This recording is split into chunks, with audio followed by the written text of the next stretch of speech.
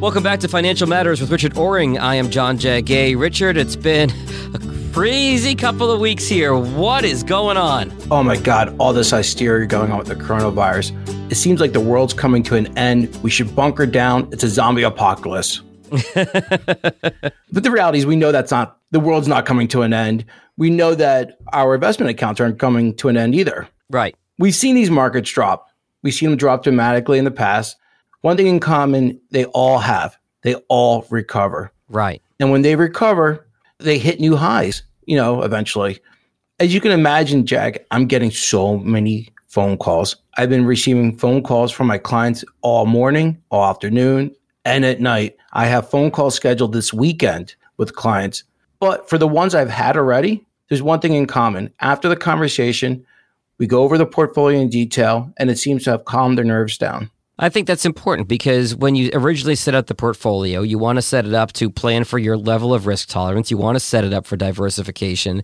And we've talked about this in previous episodes too, Richard. It's one thing to talk about your risk tolerance when you're sitting in a room looking at numbers on a piece of paper or on that fancy screen that I'm looking at behind you right now. But when it comes to the real world and real world situations and real market volatility, the likes of which we haven't seen really any significant volatility in the last 10 years, and the extremes this might go to, it might be even longer than that, you really have to trust the process in what you set up when you first sit down with Richard when you get into a real world situation like this. Jag, you mentioned that we haven't seen a big drop for a while, for 10 plus years, but it wasn't that long ago. Fourth quarter 2018, market was almost down 14%, and I didn't get the same phone calls. Mm-hmm.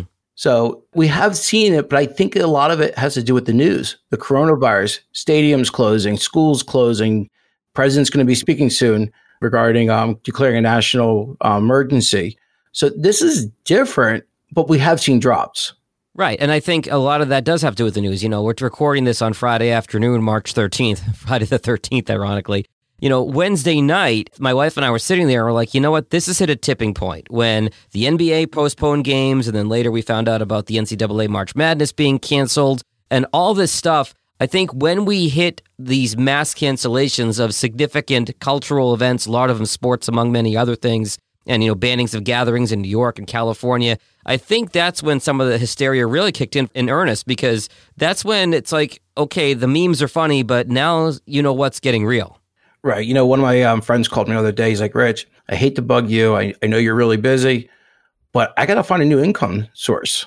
I'm like, what are you talking about? You have a job? He goes, no, I can't bet on basketball. I can't bet on hockey anymore. I got to make up this income somehow.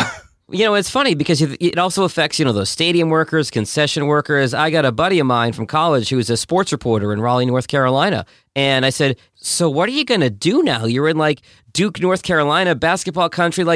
What do you do now for the month of March? He said, I'm going to be a news photographer and help them cover the news because there's a lot of news right now. He's lucky that he can find something else. I heard today that Mark Cuban was going to be paying his staff while they're off, which is really nice. So hopefully there's going to be a lot more employers out there helping out. Not all employers have Mark Cuban's Shark Tank money, though. So that's going to, I feel bad. I mean, I can work from home. I'm working from home right now. But what about the barista at Starbucks that relies on you to stop in and get your coffee every morning on the way to work? This is going to affect a lot of people. I was going to work at home today until I found out my kids were off from school today. Then you're not going to get anything done. I was going to get nothing done with 3 boys running around the house screaming and playing and want my time. So I figured suck it up and get in the car and go to the office. Mm-hmm. But Jag, you said something a couple of minutes ago, and that was risk tolerance. What I've been doing is when I talk to the clients, I remind them when we sat down, we went over our goals. And those goals consisted, what was this money for? What was the time period when we were going to need it? Was it going to be for a new car? Was it going to be for retirement, a wedding, something? Every goal should have a time allocated to it. Once we know that, then we have to find the risk. We got to measure the risk, and we use different measures to figure it out. We ask the same question in different ways. I'll give you an example. A lot of times we'll say, if you have $100,000, are you comfortable with a 10% drop in the market? Right. A lot of people think 10%, not a big deal. But when you tell them it's $10,000 and they only have $90,000, it hits differently. It means something differently. So we ask questions, very similar questions, but a little bit different, just to find out the comfort. Once we see this, we give ratios. Like if you're willing to take this much risk, this is how much you're willing to lose. Mm-hmm.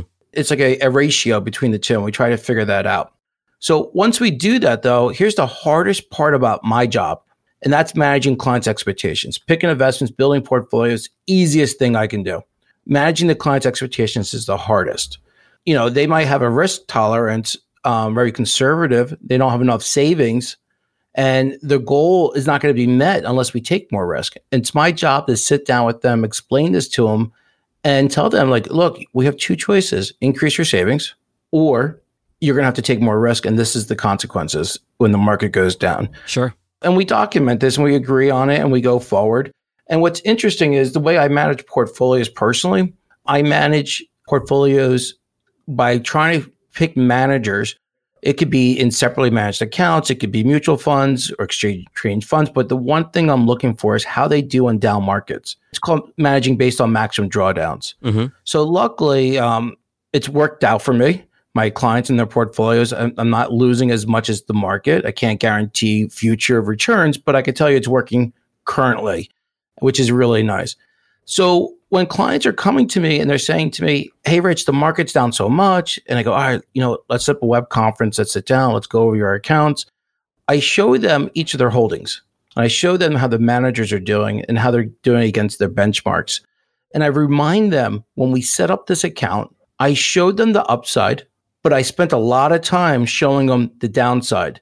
And it's amazing. You can go over that when everything's fine, but when the market's dropping like it is today, or not today, today's actually positive, but what it has done over the last couple of days, I said, this is what I showed you, what could happen in this portfolio. These are the historical maximum drawdowns in this portfolio. We shouldn't do anything. It's working. Yeah. Everything we planned for is working. Why change something what's working? I didn't open the account saying it's never going to go down. Right. I can't guarantee returns, but I can guarantee that eventually you're going to get one statement and it's going to be lower than the previous. And then we dig in. I say, okay, when do we need this money? We set up goals. We have time periods. If someone's young and they have time, it's retirement money. I show them. I go, look, time is going to recover. Historically, we put time on investments, they recover. In the meantime, continue contributing to your 401k, your IRAs, you're buying more shares at a discount. In a previous podcast, we talked about going to buy a winter coat and you're like, crap, it's on sale. I'll come back next week when it's not. I remember this conversation. It's the same thing. You're buying the same quality companies you did a month ago. Then we, for clients who are close to retirement or are retired, they're a little bit more nervous. Sure. Makes sense why they would be. And I go through the equities. Yeah, they're down. They are down, but they're doing good compared to their benchmarks. Then I show them, I go, look, you have bonds. You have some fixed income in there where you have municipal bonds, corporate bonds, government bonds. There's different kinds of fixed income which might be in that portfolio based upon the current market for bonds. And then I show them that the bonds could be layered on short duration or intermediate or long term. When rates drop, bond prices historically go up. And just the opposite happens when interest rates go up, bond prices go down. So it's important, to understand that bonds can fluctuate based upon rising interest rates. Right now we're historically low. So the way we combat that is we have lower maturities. So when bonds are going to mature in the next couple of years, they're not affected by interest rate hikes as much as intermediate and long-term bonds. Okay, got it. So Jack, I know it hurts. I know it hurts when you see your account value goes down. And usually the worst thing you can do is react based on short-term market drops. Yes. Something that I know we've touched on before, Rich, that's worth bringing up again is back in 08, 09, when we saw that downturn a decade ago, the people who panicked and got out locked in that loss when they got out. And the people who stayed the course and stuck to their plan, eventually it came back and they were much better off in the long term, right? Yeah. 2008, 2009, we learned a lot. Yeah. 2007, we had a peak. At the bottom of the market, it was like down 50%. So a lot of investment advisors were getting all these phone calls. Hey, it keeps going down. You told me it's going to come back. The government kept on throwing stimulus packages out. Eventually something stuck. But it was so hard to keep telling clients to stick to their guns and not make changes. And a lot of financial advisors and investment individuals, emotions took in and they reacted and they got out of the market. Yeah. And then what happened in 09? Eventually, it started going back up. and they were still in the fixed income, the money markets, cash, and they missed that big incline in the market, what happened in '09, end of '09. I learned from that. I'm not going to make that same mistake. That's why I set up the portfolios in the beginning based on the goals, the risk, expectations. Using managers would do well in down markets. So when it happens and it works, the portfolios are working, why change anything? I don't want to make that same mistake. You have to make two right decisions when you try to time the market, when to get out and when to get back in. It's too hard. You got to get lightning to strike twice. Yeah. It's really hard to do. But you look at what happened 10 years ago and you have the evidence to show, listen, we have a plan. We're going to stick to the plan. Look at what happened 10 years ago for those that got out versus those that stayed in. And this plays into the fact that part of your job, Richard, is to become an amateur psychologist sometimes. Emotions and money are so tied together, and people are already on edge because they're worried about what's going on with coronavirus, and they're worried about health and safety and infections and pandemics and diseases, and we can go down the list. And then they start seeing the money drop too, and obviously there's a correlation there, but they see their money go down. They're one more thing to be panicked about. They're on edge. It's on one hand, I'm surprised that you had time to talk to me today, but on the other hand, I'm glad that you see the importance of having this conversation so that we can get this information out to clients and to the general public, because it is so important not to panic and to stick to the plan. Yep. Well, Jag, one good thing about this podcast is, first off, I can't reach all my clients, but a lot of my clients subscribe to the show. So as important it is to get it out to the public, it's probably even more important for me personally that my own clients are hearing this and reminded what we did. Here's my advice for those who are listening. Yeah. They have to ask themselves a few questions. Am I comfortable with the amount of money I've lost over the last 2-3 weeks? That's the first question, because that will measure the risk. Second question, have my goals changed since I started this account? Meaning, did you start this account with your investment advisor 10 years ago, and now you're closer to retirement, but nothing has changed? Have you sat down with them explaining that maybe your risk has changed? Maybe you're only 5 years away from retirement or whatever. Maybe you inherited some money. Maybe you got married. Maybe you got divorced. Maybe you had a complete change in your life situation. That's really important. Do you need to liquidate some of this money in the near future because there's maybe a tax obligation or an unexpected expense? Your investment advisor is never going to know this unless you communicate with them. Yes. And the worst thing you could do is sell something which has gone down so much. You can't recover those shares if you sell them. Yes. So you got to start planning for times like today. And you can't start planning when it already happened. Right. I mentioned earlier, the hardest part about my job is managing expectations. Only way you could manage expectations is by communicating to your clients. For those accounts where I act as a fiduciary, what we call managed accounts, I call all our clients. My office calls all the clients every 90 days. I get a list. First off, I review all the investments daily. Yeah.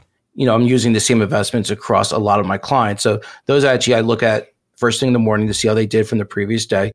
But every 90 days, I get a list and I look at my notes and I see what's going on with that client based on the last call. Sometimes our office is going to call them and say, look, Rich has reviewed your accounts. There's nothing he needs to do right now to go over anything.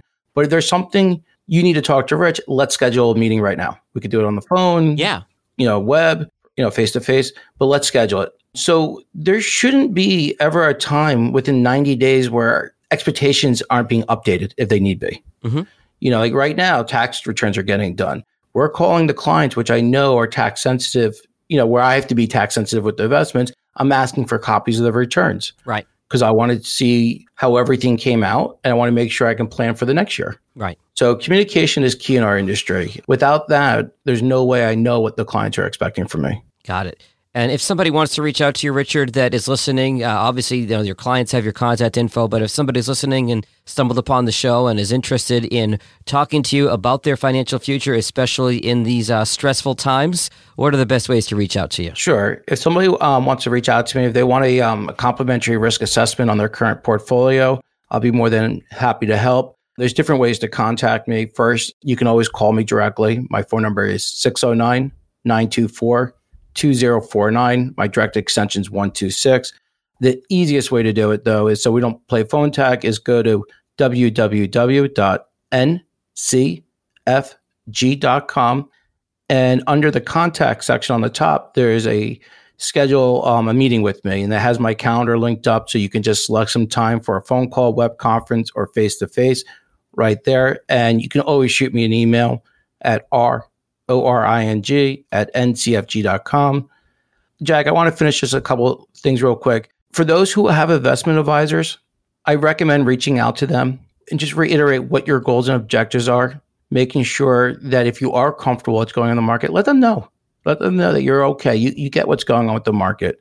If you're not, schedule an appointment with them. If you don't have an investment advisor and you feel like this is getting too much, that you're doing it on your own, reach out to me. Reach out to a local advisor in your area. This is what we do. We like helping people. We earn our money during these times. So I strongly recommend reaching out to someone. The second thing I want to ask everyone for, if they could take time, if you're enjoying these podcasts, if they can go on iTunes or Spotify and do a rating or a review, it would be greatly appreciated. Apple Podcasts, Spotify, or wherever you're listening. Great information today, Richard. I'm glad we were able to knock this out today, and I'm going to go wash my hands.